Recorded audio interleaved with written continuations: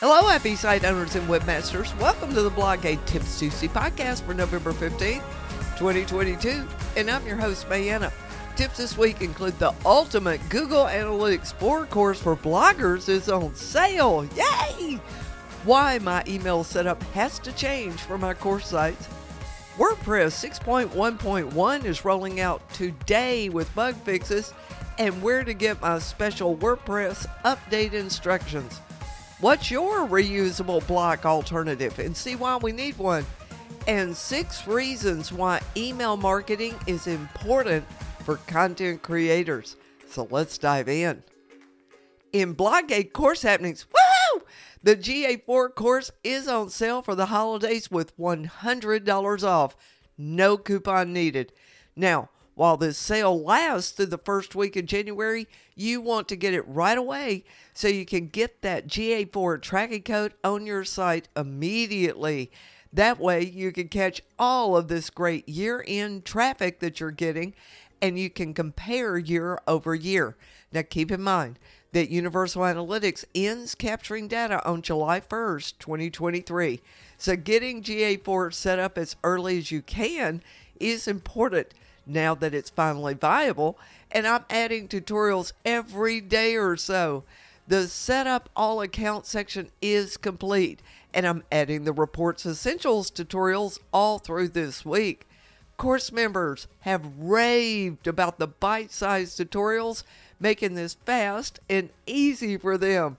So if you get in now, it's easy to get caught up and then take the rest of it like a drip course in just a few minutes every day. In Blogate happenings, well, now that the GA4 course is open to the public, it's time for me to crank up the online visibility for it. Now, I've been a post-writing and short-form video making maniac lately. There's so much to cover, and it's so easy to get into a groove and batch make these things. I'll be collecting up the post links for you in Tips Tuesday, but I encourage you to follow me on at least YouTube and TikTok to see the quick videos. And I hope to get established better on all the Facebook family of platforms this week too. And I want to give you an update on the site services. The wait list for any site service is running into late December and early January. So if you're ready for a site audit checkup, please see the site audit page. And if you're ready to move to better hosting and want to combine that with your audit, please see the Migration Audit Combo service and fill out that request form. And yes, we'll be working around everyone's holiday vacation schedules for the next few weeks. And I want to tell you about the changes to my member site email setup. In the next few weeks, I'll be making a change to the way that my member site emails are configured. I use Google Workspace for my domain-related email, and it's not fond of sending transactional emails from the site. Even with the WP Mail SMTP plugin set up using the Workspace API, it keeps disconnecting. And that means that membership-related emails don't go out. Like subscription renewal reminders and purchase confirmations and such. And we can't have that. So I've been researching other setups that may be more stable, like switching over to the Fluent SMTP plugin because it can integrate with other send vendors like Amazon SES, SendGrid, and more. Now, I've also heard some clients state that emails from me end up in their spam or other folders, even though they've set it to always be approved into their inbox. I guarantee I've done all I can to shore up the deliverability of my emails, but I can't help what the different email clients that folks use do with the subject line filter or such. Now, once a week, I go through all of my email folders to ensure I didn't miss something. I'm guessing most other folks don't do that. Now, Workspace doesn't want to be used for bulk emails. That's why they have daily send limits. And that's also a great way to keep spammers from using Workspace or even Gmail for that purpose. But using Workspace does help with that verification, and that helps with deliverability. So I'm greatly concerned about moving over to another service that does allow bulk emailing and whether that's going to do any harm as far as verification and send even more of my emails to something other than your inbox. So I would appreciate you letting me know if you have any trouble receiving emails from me now. Plus, do leave a comment on this blog post instead of emailing me privately, please, as I would get deluged with hundreds of them.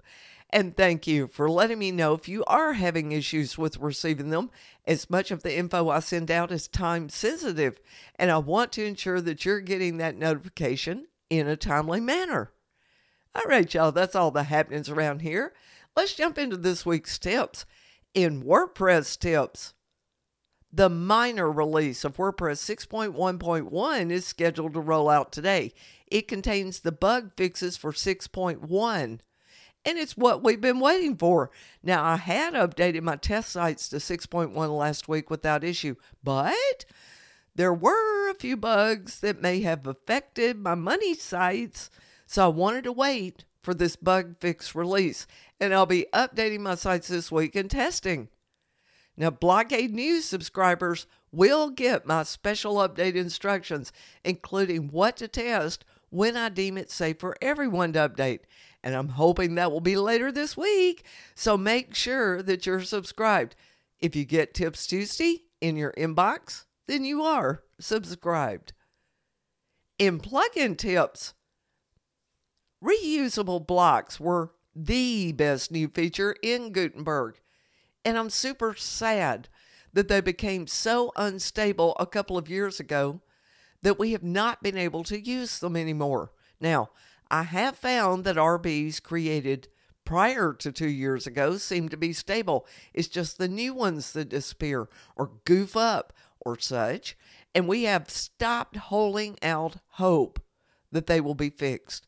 Now, if you don't know what a reusable block is, it's sort of like a shortcode in that you can add it anywhere on your site, and when you change the original block, it changes it all over your site. So, I'm looking for a good alternative. Now, there are reusable block plugins that are far more stable than the native WordPress ones. I've been using the Content Block Shortcode plugin on my member sites for years. That's how I'm able to post the list of tutorials to the course info pages as well as to the course dashboard pages without having to update them individually. And now the Content Blocks plugin supports Gutenberg blocks too, but it does have some quirks that I've just learned to work around. So it's my fallback contender for now. However, let's put the power of the village to work and ask everyone to leave a comment with a native reusable block alternative you're using, and let's see what's working best for everyone. In marketing tips, I hear a lot of new site owners say, I don't have an opt-in because I have no idea what to send to folks. And then I hear a lot of experienced site owners say, I wish I had started a newsletter sooner. Experienced site owners know that their money is in their list, but it's more than that. Denise Waitman at Adventures in Visibility has an outstanding post with 6 solid reasons as to why email marketing is so important to content creators too. And one of those reasons is repurposing that content. Denise is a big-time fan of repurposing content. In fact, she and I had a live chat on it back in the days of Blab on 13 ways you can reach more people, so you can watch what she had to say then, and then go see her post with all 13 ways. And yes, there have been plenty of platforms come and go since that recording, but the post still stands, and so do the recommendations, even if it's for a similar platform. And I can tell you, I'm keeping all of these repurposing tips in mind as I batch create my GA4 posts and tutorials. I can also vouch for two of the tips that Denise gives in both of these articles that have a positive impact on your bottom line. And those are why your list is so important and repurposing content into a webinar. I'm also currently retaking her masterclass on creating a lead magnet because when I took it the first time, I had my secret project in mind and I couldn't act on what I learned right away. Plus, the marketing was a little vague at that point. But for the GA4 course, I was able to get to work on the steps with very specific ideas and intent.